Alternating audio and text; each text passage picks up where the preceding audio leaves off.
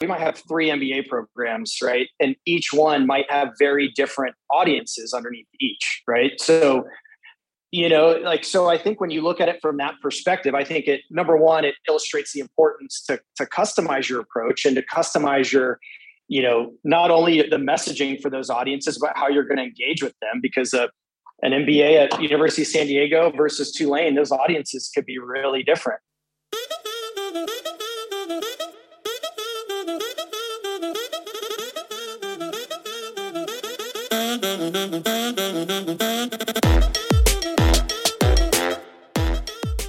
Welcome to Attention Retention, a special podcast series on how to attract, enroll, retain, and empower the modern learner. Brought to you in partnership with our friends at Archer Education. Over the course of this series, we will cover higher ed's product problem and discuss how to fix it, the challenges with major and program relevance in today's dynamic market, how to successfully attract, enroll, and retain adult learners, and how to compete in a market when your school doesn't have a national brand.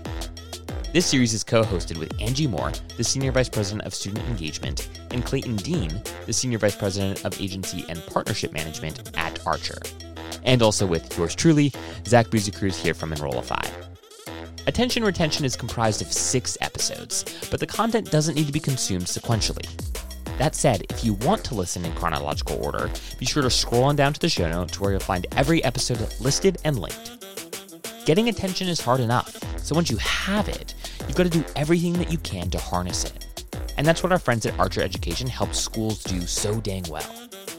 Well, you'll get a taste of some of their ideas on how to optimize marketing and recruitment strategies over the course of this series in order to really learn more about how Archer revolutionizes the student experience through marketing, enrollment, and retention services. You'll want to check out the content hub that they built exclusively for Enrollify subscribers. You can find this content hub at archeredu.com/Enrollify. Again, that's archeredu.com/Enrollify. All right, without further ado, welcome to Attention Retention. All right, guys, how we doing? Clayton, Angie, give me like on a scale of 1 to 10, like how are we feeling right now about like this next episode? Like 1 being I just want to hang up the Zoom link now and get out of here, and 10 being like I'm ready to just talk all about attracting, enrolling, and retaining adult learners. Rank yourself. Where are we at? I mean, I'm probably at like a 9. I'm going to nerd out a little bit on a few topics. So I'm pretty excited about that. A 9, I'll take it. I love this episode topic. I feel like this is what Clayton and I sit around and talk about most of the time. So I'm going to be a 9.5 because I'm going to one up Clayton a little bit. Oh, I like it. But I like it. Competitive right off the bat. This is going to be good. This is going to be good.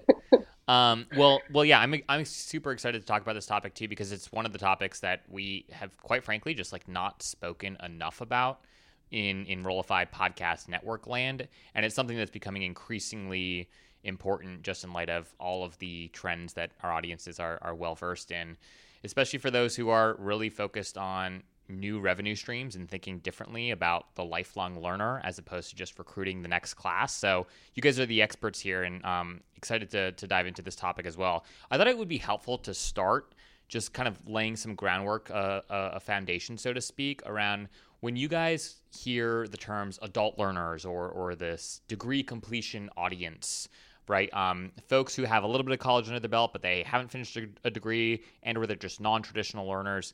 If you had to kind of break these, we tend to talk about this as like one holistic group, and obviously like that's not the best way to talk about it, since there's lots of different persona groups that exist within this large group of 70 plus million U.S. adults. So talk to us a little bit about how you guys would break up the adult learner into 3 or 4 different persona groups. How do you guys think about this at Archer? Yeah, so, first off, and Angie and I don't know, what was this, a week ago when we realized that Gen Z is actually part of like the adult learner group? Was it Gen Z? I can't remember. But like, yeah, it could be. Yeah, it totally could be. Yeah, 25, 26. Yeah. Yeah, we're like, that's wow, right. So 25 and older is technically an adult learner. So yeah. Right. So like the top end of that. So Angie, why don't you kick us off here? Talk to us a little bit about this group, like lay the foundation for us. How many people are we talking about here? And then how do you guys think about breaking up this, millions and millions of adult students into 3 or 4 student persona groups, just to kind of help us think through the differences between like who these populations are? Yeah, I think that's a great question. And there's a lot to unpack there. But I want to start with, I think, the first piece of what you said in terms of just the opportunity here, or, the size of this market. Because I don't know if a lot of institutional leaders realize, or maybe they do. And it's just, in the past, when we talk to clients, it's like, we don't know, we have a lot of trouble figuring out how to market to the adult learner or the non-traditional learner. Today, it actually makes up almost half of all students currently enrolled in colleges or universities. That's wow. According to NCES. In addition, there are more than 39 million Americans that have, I think you even alluded to it earlier, Zach, attended college but no degree. And that's up 3 million from just 2019 when it was 36 million. So just the size of this market in and of itself is huge. And I think the takeaway there is just how important it is to understand that the entire student population is shifting, right? Mm. They're different than it, even if you look at just non-traditional, not adult. And so that can be like undergrad students that have jobs. There's like 5 criteria, I think, to fit into non-traditional, which is kind of a subset of adult. That's 75% of enrollments today. So just a huge market. So in terms of breaking them into personas, I'll let Clayton speak to this a little bit more. I think at the highest level, we don't really look at personas at that huge macro level, but I do think it's important to understand some of the key, like what makes up this demographic and what's important to them. And so, the things that kind of we look at or have realized and understood from a lot of the research and even just data that backs, our marketing, our lead nurturing and things like that, are that, you've got career changers, you've got those wanting more opportunities in their existing careers or to expand their careers.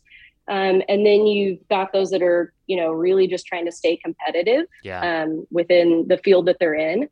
And so I feel like there's some high level things that you can take out of just, again, this overall shifting market. And the big takeaways, I think, are that, education needing to be more workforce aligned. So helping prospective students understand how your program can actually help them in their career, no matter whether they're a career changer, et cetera. What is the value, speaking to outcomes? What can you do with this degree or certificate, even if it isn't, necessarily specifically related to a job, but even higher earnings, things like that. And then the flexibility. But I think the thing to think about within that too is that that's almost like a requirement, not necessarily something that's going to help you stand out. And so I think that's where, personas and going a little deeper than just that macro level becomes a little more important. Clayton, I know you have a ton probably to say about it because, again, this is kind of your in your wheelhouse. I think when we look at the macro personas, there's key attributes of what we know is going to be important to them in a program, right? So that serves as a really good foundation. And really where that comes into play is landing page UVPs, right? We know that there's certain things that this adult alternative learner is going to care about, right? How long does it take to complete? What's the format? Is it asynchronous? All those things that, you see quite often. And I think that's literally the point here I want to make is that everybody's going to utilize that kind of key attribute language, in their marketing. And so I think the way we look at it is how do we take that as a baseline? We know what they care about, but let's take it a few levels deeper, right? Let's try to understand and dissect those personas as they're specific to a specific program. And let's take those macros and let's drill down a few layers deeper and really understand and engage with those individuals past just wanting to get a promotion or past just needing a flexible program. How can we really position this program to stand out in the market and connect with them in a way that's going to really get them excited and allow you to stand out amongst 10, 12, 20 different programs they might be looking at, right? Yeah, yeah. It's funny. I think Terry Flannery, who wrote the book How to Market a University, she's a longtime CMO in higher ed. She talks a lot about like the difference between like table stakes and like UVPs, right? And how like when it comes to like, you know, virtual learning or hybrid learning, like those are table stakes. Like those aren't differentiators with respect to your program, right? Those are things that are just expected from students today. And so I think drilling down into a specific layer of like, okay, if this is what every program has, what do we have that others don't have? So I'm curious, when you guys think about sort of like the messaging that works, and I'm interested in really, I guess, drilling into two key audiences here. One is sort of like the students that haven't finished their undergraduate degree, right?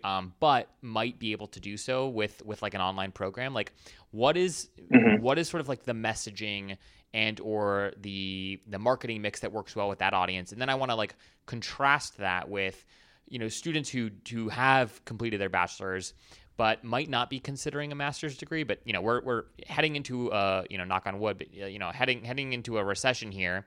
And, you know, if history serves us any sort of, if history is helpful at all, oftentimes we see like this uptick in graduate education when there's a recession. And so like we're living through like in real time this interesting intersection point, this interesting juncture where students who might not currently or a year ago might have not even thought about grad school might be thinking about it now. So tackling like those two audiences, those two kind of like macro groups in and of themselves, how do you all think about differentiation with respect to marketing and communications when trying to recruit the degree completer and then maybe the career changer or even just sort of like the career augmenter, so to speak?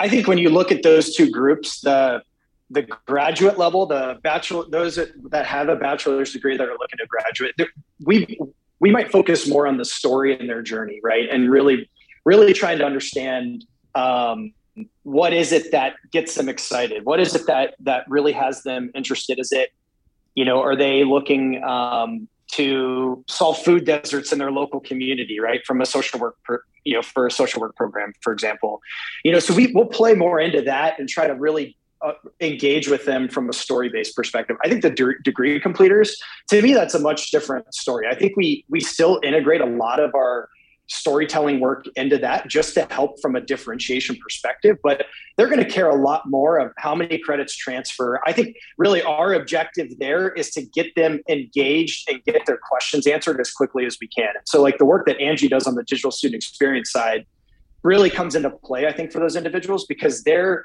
hesitant. They have a lot of questions around, you know, how many of my credits will transfer? How long is this going to take? How much is it going to cost? And I think it's much more almost transactional for that audience than what we see for folks looking on the graduate side.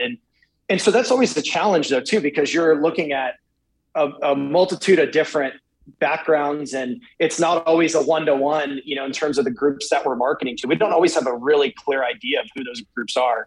So I think what we'll try to do is gather as much data. We'll kind of try to get an understanding of who some of those baseline audiences are on the degree completion side, and then try to learn as much as we can so we can continue to evolve that messaging to really hone in on what we're seeing is that's working and what's resonating with those audiences. Because you kind of run a little bit blind, but I think it is much more transactional. And really our objective is to get them into the funnel where we can start helping deliver some of that, you know, responses to those questions and help them move along as quick as we can. Last week, I finally finished season 2 of Ted Lasso. When the series had come to an end, it was only 9:45 p.m., which meant I had a solid 45 minutes before it was time to go to sleep. I don't know if there was a glitch in the recommendation algorithm or something, but there was no opportunity to keep watching Apple TV. I was engaged, I wasn't ready to go to bed. I was willing to give Apple more of my time because I wanted more Lasso-like content in my life. But they led me to a dead end. So I left and started browsing Netflix instead. And while the journey to enrollment for a student is quite different from binging an Emmy Award-winning TV series, all institutions and streaming services actually care about the same thing. And that thing is attention. If you work in student recruitment, you're in the market for eyeball time. You're not just competing with other institutions, you're competing with every brand that's in the market for views, clicks, and scrolls from your target audience. Getting attention is hard enough. So once you have it, You've got to do everything that you can to harness it. And that's what our friends at Archer Education help schools do so dang well. Archer is pioneering a new era in personalized student recruitment through its story-driven and technology-enabled approach that's designed to support the entire enrollment process. And one of the ways that Archer is doing this is through Onward, their digital experience platform. Onward is a dead-end squasher. It's a choose-your-own-adventure style experience that replaces your static thank you pages with an always-on system that pre-qualifies every prospect, so your admissions team can focus their efforts on those inquiries that are engaged right now. Onward is the secret in the toolbox of top-performing admissions teams. It's the attention optimizer that keeps prospects engaged and inspires them to offer more context about who they are, what they want, and when they're looking to enroll. To learn more about how to harness attention when it's hot, visit archereducation.com/Enrollify. Again, that's archereducation.com/Enrollify. Oh, and if you're struggling to get attention from prospects, the Archer team has a plethora of digital advertising solutions in their arsenal that'll help you reach the precise students that you're looking for. And if you haven't discovered it already, Enrollify and Archer have partnered on a brand new podcast series called Attention Retention. Learn more about attention retention wherever you get your podcasts or at podcast.enrollify.org. Get attention, keep attention, hit your enrollment targets. Visit archereducation.com/Enrollify to learn more. Yeah, I like that term that you used a minute ago, Zach, the table stakes, versus like UVPs, because I think at the more macro level, you could make some assumptions, and Clayton spoke to this a little bit too, that, for degree completers, a lot of times what we see is, more value put on, support. How are you going to support them through they're needing to come back and complete their degree? How can you speak to how your institution can help support them? And also, the value of completing their degree. Where I think maybe on the grad side, again, macro level, it could be more about the career aligned outcomes and what, truly your grad degree, what doors it could open for you.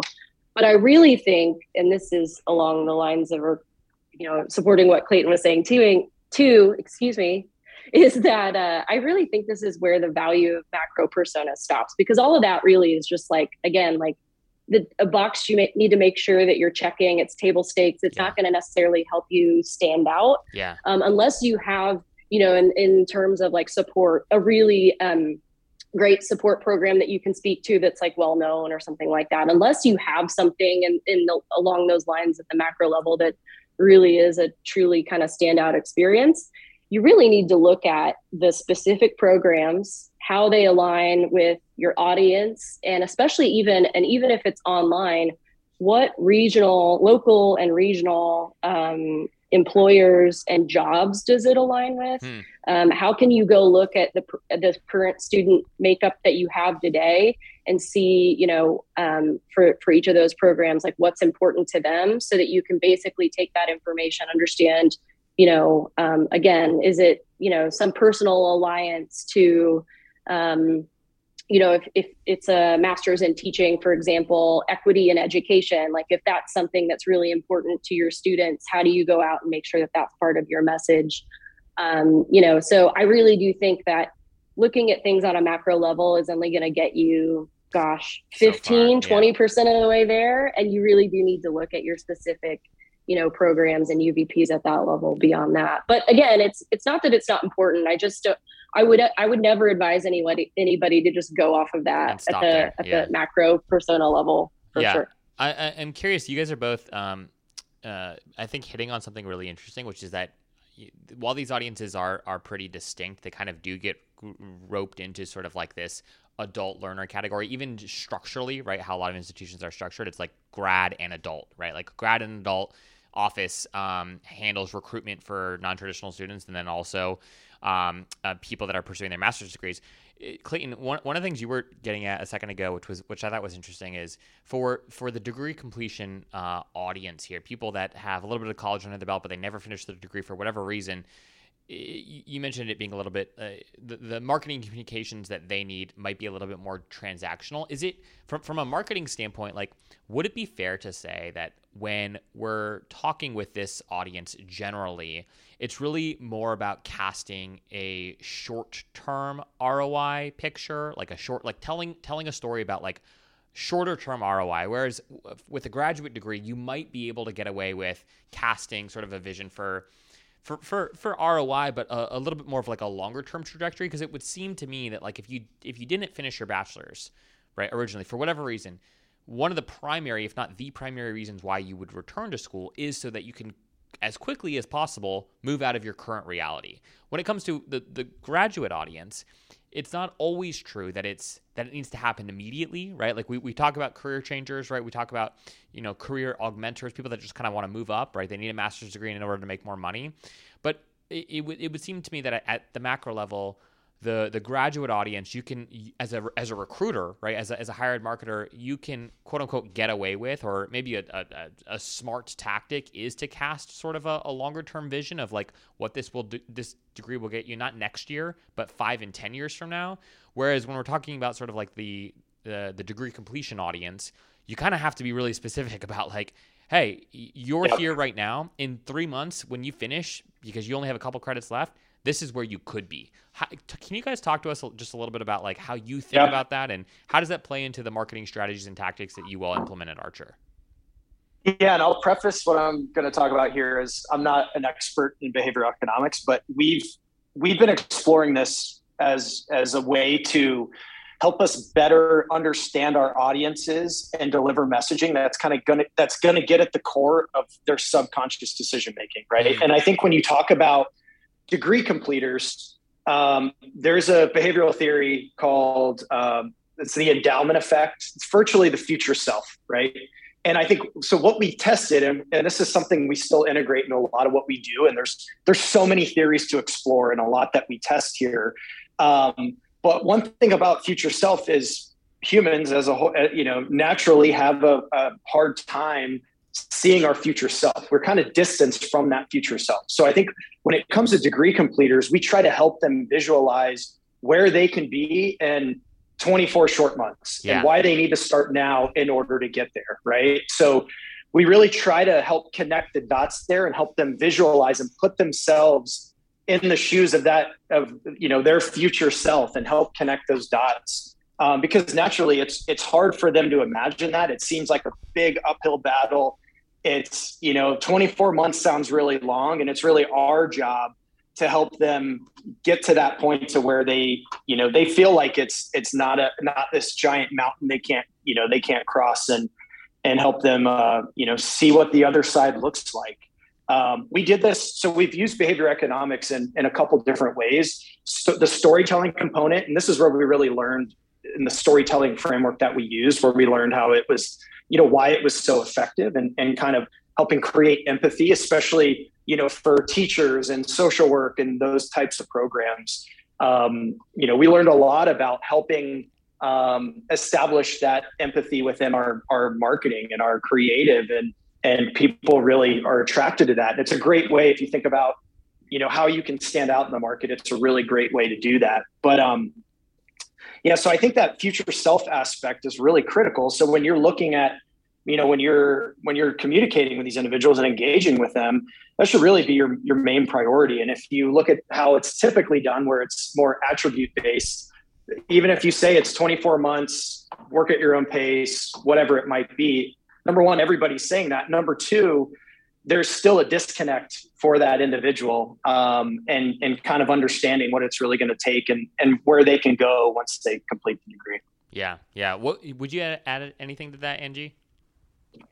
The only thing that I would add, because I completely agree with you, Clayton, is while you were talking, it made me think, we use a lot of, and we try to use a lot of student testimonials for that very reason, right? How to connect, how to make sure you're making that personal connection, and also just sharing those stories and helping others see this path that, if somebody else that was working a full-time job and had kids and, went back and finished their degree and came out the other side with a better career, if they can do this, then I can do this too. So hearing a lot of those stories of, like-minded and people that are in similar situations and how well they've done, I can't underscore that the impact of that enough, really. So if you have the ability to get student testimonials, obviously, video is really powerful to help see and hear people tell those stories. But even if you just have written snippets of testimonials from students that can help connect with, more prospective students, I think those types of things go a long way in just helping tell the story and connect on that level that Clayton was talking about in terms of future self. Seeing someone come out on the other side and doing better for themselves is always going to resonate really well. So one thing to add as we talk about future self. So we use something called the role model framework. So pretend, I like a Master of Art in Teaching program, for example. So headline, who changed your life? Body copy, who would you be without your teachers? Just as they made the difference for you, you can make the difference for someone else, right? So it's like, we'll kind of test different messaging like that just to get them thinking about, connecting with, that end goal and help them visualize them helping somebody. For teachers, that's usually a big driver for them, right? They're very, they're very people oriented. So we'll try to use messaging like that to engage those individuals and really, use that role model as a proxy for their future selves in order for us to help close that gap between now and the completion of the program. That's a fantastic framework. And it's sort of a nice segue into my next question, just around how you all think, Angie, you made this great point earlier that one of the challenging things about thinking about macro personas is it barely gets you anywhere. It only gets you so far. And at the end of the day, especially at the graduate level and even the degree completion level, people are pursuing a specific program. They are, interested in, for example, social work, right? They could care less about your university's football team. They're really interested in getting this, their MSW, for example, right?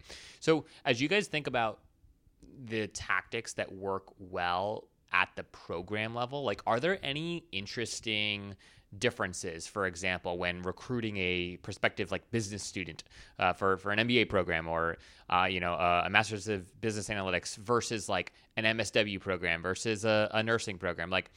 I'd be interested in any sort of thoughts or data, even if it's anecdotal, around the strategies and tactics that work well when it comes to program recruitment for different audiences, because obviously your prospective nursing student is not the same as your prospective MBA student. So any sort of musings or ideas on things that you all have learned in recent years around what works and what doesn't with individual program recruiting?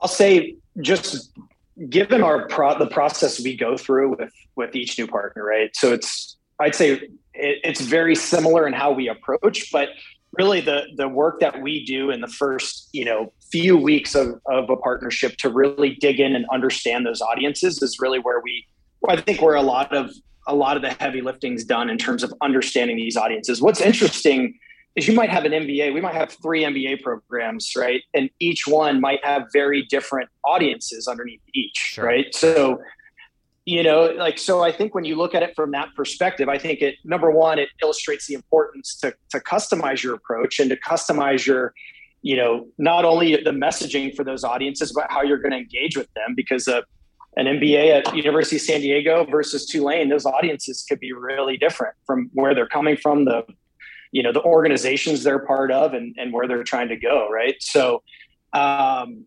I'd say as a whole, we really put an emphasis on understanding those audiences as best we can. And we usually launch with, say 5 or 6 different personas. We know there's 2 or 3 that, if we have historical data, or we'll utilize our own, experience and knowing, okay, we have a pretty good idea that these personas and these groups are gonna perform pretty well. But we also look outside the box in terms of who might be a good fit for a program, right? But yeah, I don't think there's anything we would do different, to be honest, between an MBA and an MSW. It's more around, defining those personas. And I think where the biggest difference would be is just in the engagement strategy, right? And where, a nurse is gonna, we'd engage with the nurse very differently than we would a master's in supply chain program, right? Yeah. So, but I think the framework of what we do, and I think we've built a process where it enables us to really get to the core of what makes a program unique, what the interesting kind of narrative and story is of that program, how that aligns to the different personas, and then we kind of customize it from there, if that makes sense. Yeah. And Clayton, when you said, I think you said something like 5 personas, that's by program, right? So, yep. That I think just goes to show the importance of, how you can't just take a sweeping approach with your marketing and advertising about your institution. It really does need to be program specific. And, speaking a lot again to just the value and the outcomes, I think it's really important to those specific programs in your specific markets, based on those outcomes. One thing that was coming to my mind though, as you were speaking, is there are some things that I feel like institutions could do. And again, I feel like this falls more in line of like table stakes, but I still see a lot of institutions maybe not doing it or not doing it really well. And there's like 5 key pieces of information that you need to have readily available for prospective students, especially adult learners and degree completers. If you think about kind of back to that idea of macro personas, and, I think one thing almost everybody has in common today is just that need for instant gratification, and you want information now. So like these things need to be on your website, on your landing pages, in all your nurturing. And that's, how much does this cost? That shouldn't be hard to figure out. And I think a lot of institutions still don't make that super clear on their website. The time commitment, what you're going to learn in the structure of the classes, how to apply and enroll. If those things aren't all really clear and easy to understand, it's kind of like, I think, like chewing gum in an interview. If you don't do it, you're not going to necessarily get the job. But if you do it, you're not going to. So you need to have those things readily available. If you think about just kind of the entire prospective student experience, have messaging that helps stand out, but make sure you're putting all these kind of table stakes pieces of information easily and readily available. I know that's not what you asked, but it was just coming to my mind in terms of just all the different things I think that that it takes today to be not necessarily competitive, but to help create this experience with prospective students, especially adult and non-traditional learners. Yeah. At the very least to like be on par with other folks. Right. And yeah, I love this idea of like, the future self, like the future self framework, and thinking about what does that mean for the adult learner versus the degree completion audience. And I think that like, if I'm hearing you all correctly, it's like the framework works well for both. The marketing strategy is quite similar regardless of program. The various tactics and like the tone and the style of the content will vary depending on who those personas are. But in terms of like the framework that we're starting out with, it's the same. And maybe a core difference between these two larger groups is simply that the future self for that degree completion audience, you need great content that's going to speak to outcomes as soon as humanly possible. Whereas for the adult learner, maybe you can rely on a slightly longer horizon, a slightly longer time frame for them to realize that return on their investment of time and money in a grad program. So I like this. This framework because I think it's super helpful, and it's it's something that I feel like we all instinctively know, and yet it's like harder to actually implement when we start like working on mapping out these strategies in these campaigns. So I'm kind of interested in like, when building out one of these campaigns, like what are some of the tactics that you guys think that are typically included and or need to be included? Like, does everyone need a blog still? Does everyone need video? Like, does everyone need to be on TikTok? Like, talk to us about like, as you guys think through mapping out these campaigns and your respective teams think through this, can you guys give us a couple examples of like, what are the most important tactics to have within this future self framework? So I hate to say it depends, but does depend on the program and the audience, right? But I think as a whole, what we typically like to do is let the data kind of guide us on where we go, right? So, tactically speaking, I guess, the way I would look at it is if it's an established program versus not, I think that would kind of have some, influence in how we would approach it. But, I think it's, those individuals, I think when you try to work with top of funnel prospects on the degree completion side, it's difficult, right? Yeah. Those individuals are hard to find, right? So I think identifying and targeting those individuals more at the middle and the bottom of the funnel. So I think content is still really critical. I think the degree completion market is competitive. So I think delivering and shipping content that's going to help answer some of those fundamental questions that somebody who's exploring going back to school is going to be asking. I think it's going to help you cut through some of that competition and target some of those long tail keyword opportunities and deliver some value to the student to help as they're trying to understand, what program makes the most sense for them. They completed half of their degree at a university, they're going to have a whole series of questions. And I think we can, what we'll do is do some exploration at the beginning of the project just to understand what those questions are. We'll sit down with the enrollment team, if there is one and see what kind of questions they're getting, and we'll design and build content around that. Right. So, I think that's really critical from a paid search perspective. Most campaigns we launch are going to start, very quickly with paid search, just from a demand perspective. We know we can target individuals who are, outright looking for a specific degree program, right? We can take advantage of branded if the brand is strong enough, right? So I think some of those core fundamentals are going to always be there. And I think, even as those platforms become more expensive and more competitive, I think there's still going to be an element of, looking at Google search just because you can target different phases of the funnel, and even Facebook, because there's so much volume there and you can segment, better than anywhere.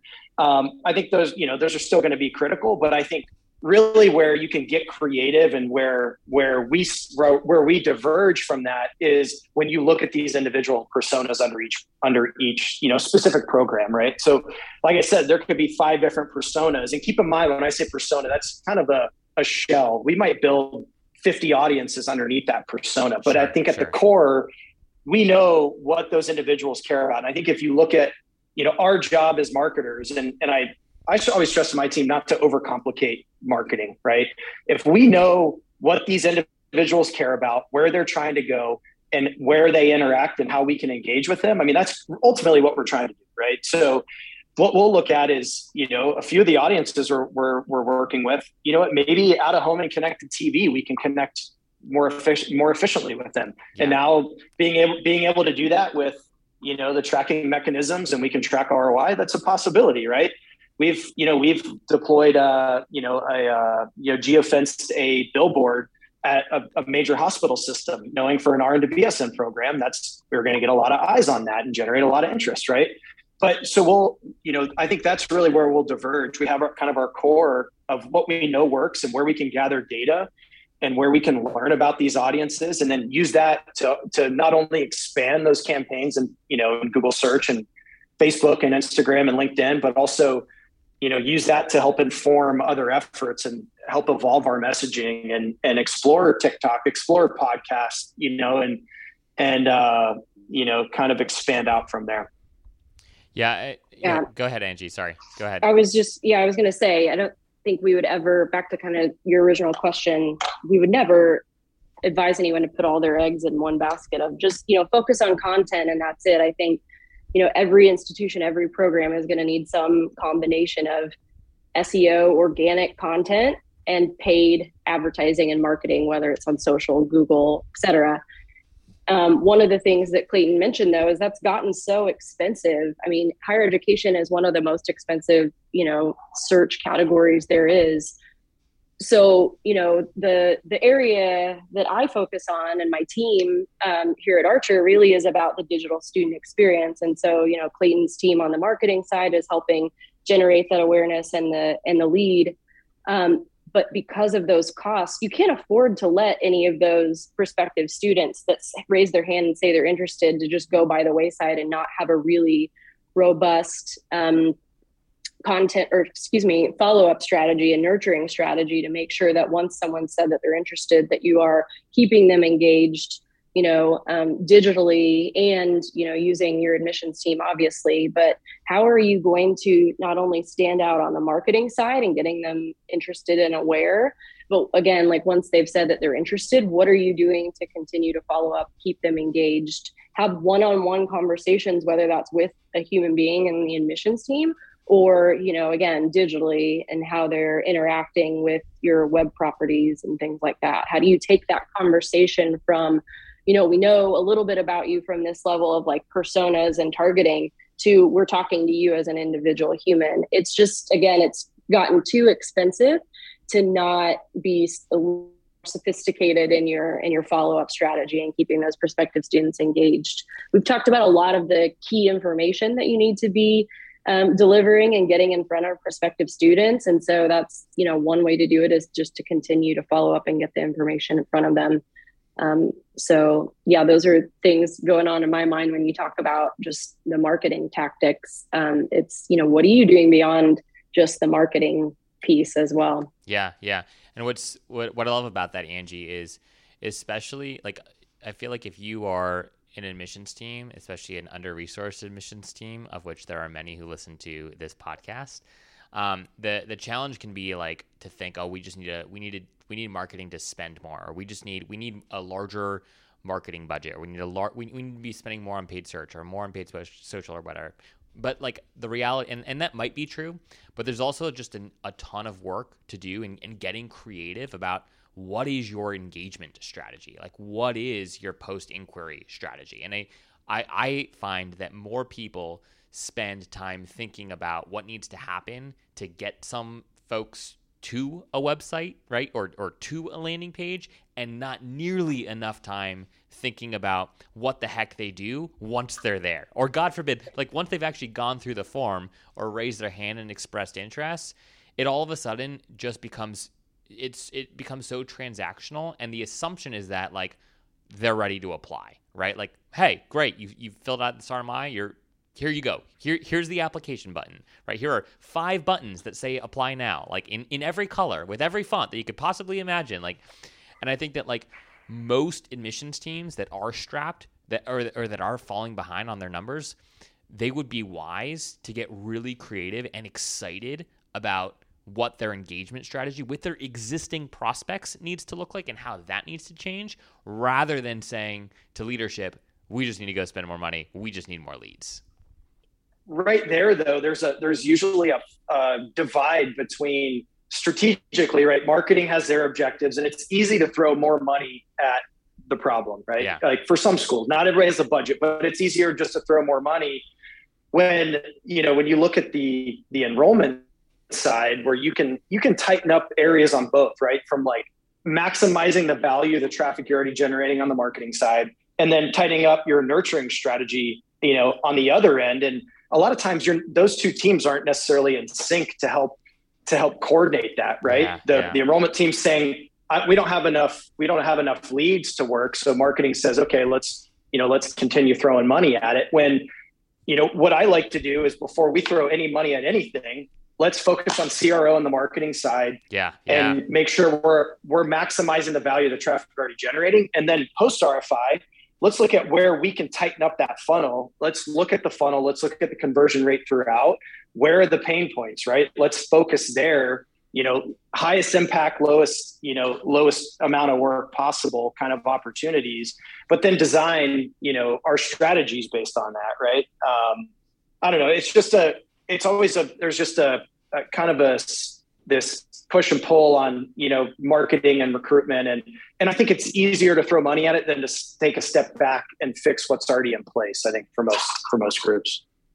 Absolutely. I think conversion rate optimization across your entire funnel, at every point that you want someone to take the next step, look at your conversion rates and what you can do to fix those, because to Clayton's point, I guarantee you there's something on your website or landing page you could make better and get more conversions from the money that you're already spending today on marketing. I guarantee there's, there aren't many schools or programs that couldn't do something to bump up those conversion rates. But then also, whether it's you're pumping more money into marketing or you've done a better job of converting your traffic to leads, when you see those leads go up, do you see application rates go up at the same rate? Because typically you get to this point where you've got more leads. Your admissions team, to your point earlier, can't necessarily get in contact with all those leads. Today, that can be because of both volume and or just a very phone averse audience. People don't want to pick up the phone anymore and talk to someone unless they have this like higher comfort level with where they're at in that decision. So, how can you make sure that when you've got this bucket of leads, what are all the different things you can do, an engagement strategy to make sure that they can take that next step and start an application, finish their application? Think about this utopian world that you could live in where maybe your admissions team, only spoke on the phone to, or got to speak on the phone to those that are truly interested. They want to take the next step forward. We know that because of how they've been engaging and what they've been doing digitally. And now they're actually ready to pick up the phone and talk to you or answer a phone call. So I think there's a lot that can be done in that engagement strategy post RFI. And again, even, from your web properties before someone even fills out that form. Yeah. This is great, guys. My last question is, we've been talking a lot about attracting these audiences, enrolling these audiences. But obviously, we'd be remiss if we didn't talk about the retention component. It's I think one of the biggest silos and one of the biggest gaps in higher ed is how enrollment teams relate with student success teams, right? And I think that there's a lot of opportunity to get better at breaking down those silos and breaking down the friction that might exist between these departments. So, talk to us a little bit about how you guys think about this, and any sort of coaching or strategies or solutions that you recommend to Archer clients with respect to how to break down those silos. How and why, I guess, should enrollment teams care more about student success? I'd say, I agree that this is probably one of the more overlooked areas, I think. And I think for us as an organization, it's an area we've been focusing on a lot, especially on our OPR side of the business. We do retention really well on that front. From a marketing perspective, for me, it starts with bringing in the right mission-aligned students into the pipeline from the beginning, right? I don't have any anecdotal data or anything to draw upon, but for me, I'm a firm believer if we're identifying the right audiences, if we're effectively communicating what makes a program unique, what the mission of the program is, and bringing in the right students, I know of a few specific examples where we have some tangible results with this and kind of the long-term impact from a retention perspective. But I think that is really, really critical. I think you're bringing in the right people who align with, the other individuals that they're learning with, and kind of ultimately kind of fit, fit the mold of who's going to be successful and are really bought into what a school, a program, believes in. So to me, I think that's really critical. For us as well, we're also looking at how do we establish, at least from a baseline, feedback loops between marketing, enrollment, retention, right? I don't think I've ever seen this happen. And we honestly haven't even still made this happen to its full extent yet. If we're working with a retention team on campus, we do this really well internally, but if we're working with a team on campus, which we do a lot on my side of the business, we're working with internal teams, just having that feedback loop, I think could be really, really helpful. So what we're learning on the front end about the students coming into the program can help inform enrollment and retention. What student success is learning about in the classroom, there might be elements of the experience that we can utilize to in the marketing phase of the work, or we can, there's just so much value from the information that we can share with each other. And one thing I always look at is a lot of the work, especially if we're doing any content marketing work or digital PR, there's a lot we can do to repurpose content and continue, reinforcing those individuals who are in a program. Say it's a 2-year program, they're a year in.